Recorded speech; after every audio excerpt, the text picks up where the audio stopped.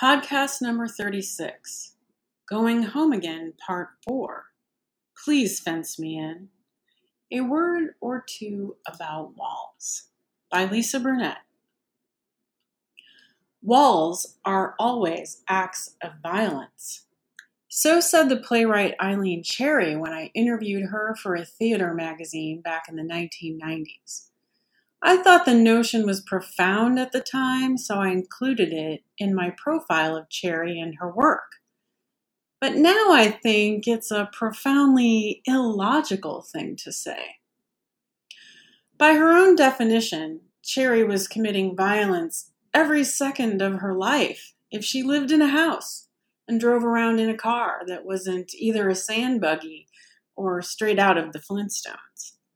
During our very interview, in fact, which took place inside a space defined by walls, the walls effectively holding up a roof to keep the rain off our heads, Eileen Cherry was committing an act of violence.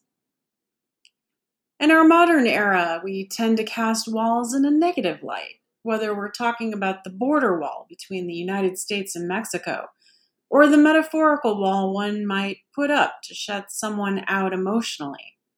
But walls, fences, stockades, these structures have been used for millennia to keep people safe. Its synonyms are protection, fortification, enclosure, rampart, bunker. Human beings needed walls in order to survive. We needed them in order to define our tribe, to set up an enclosure around the people we chose to claim as our own, allying to bond with them and defend them against all threats, from the wolf at the door or the enemy in sheep's clothing. But do we still need walls? Yes, in fact, we do. We need them even more now that our tribes have been disbanded, leaving us at the mercy of faceless bureaucracies captured by moneyed elites. Note, they still employ walls, from their gated communities to their enclaves staffed by private security, to their workplaces locked behind keycard accessible security doors. Walls are very much a part of their daily lives. Any gardener knows she needs to fence off the tasty carrots from the rabbits, the berries from the deer, the bird feeders from the bears. Chicken wire is a marvelous fencing material, one that's designed to keep the chickens enclosed as much for their protection as your garden's protection from them. If you live in a remote rural area where the police are a long drive away, a fence might be your first line of defense against individuals who intend to do you harm. In our human relationships, we often talk about possessing proper boundaries. These are walls that define where someone might enter into our lives and where they are forbidden to trespass. I used to regularly consult a tarot deck called Mother Peace, and a card I frequently drew was the Four of Discs. In the booklet accompanying the deck, this card is described as gaining control of your doorway, who comes in and who stays out.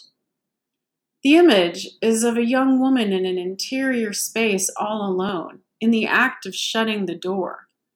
The image held great meaning to me as one of 4 children in a lower middle class family.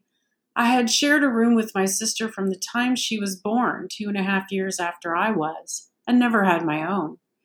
Even in those first few years of life, my mother and I lived with her mother, my grandmother, while my father fought in Vietnam. As Dad returned home and our family grew, we all simply doubled up. Our homes were small, crowded. Privacy was too high a premium. Indeed, if you've ever had your privacy violated, as I have, you know deeply my meaning about a wall. A favorite book from my childhood, one my sister and I agree helped define who we are, is Frances Hodgson Burnett's The Secret Garden. That garden would never have been a delicious, cherished secret if it hadn't been enclosed by a very high wall. Without a 6-foot cedar fence ringing the rear and side yards of the property my husband and I now own here in St. Louis, the energy of the place would sink into the asphalt parking lot next door. It would get whisked down the sometimes busy road with every passing truck. It would be snagged by the freight trains and barrel down the tracks with them. Dogs might wander through, wrecking the garden beds. Deer would most certainly feast. More than once we've spotted coyotes loping along the train track corridor across the street, but they can't get past our fence. Even black bears have wandered into our inner ring suburb town, ranging further north from where they've been successfully reintroduced in search of mates. Without the fence, we'd have a bullseye view of a row of apartment dumpsters. Our plants would brush up against a row of cars, and our garden would bleed into the neighbors' yards on all 3 sides.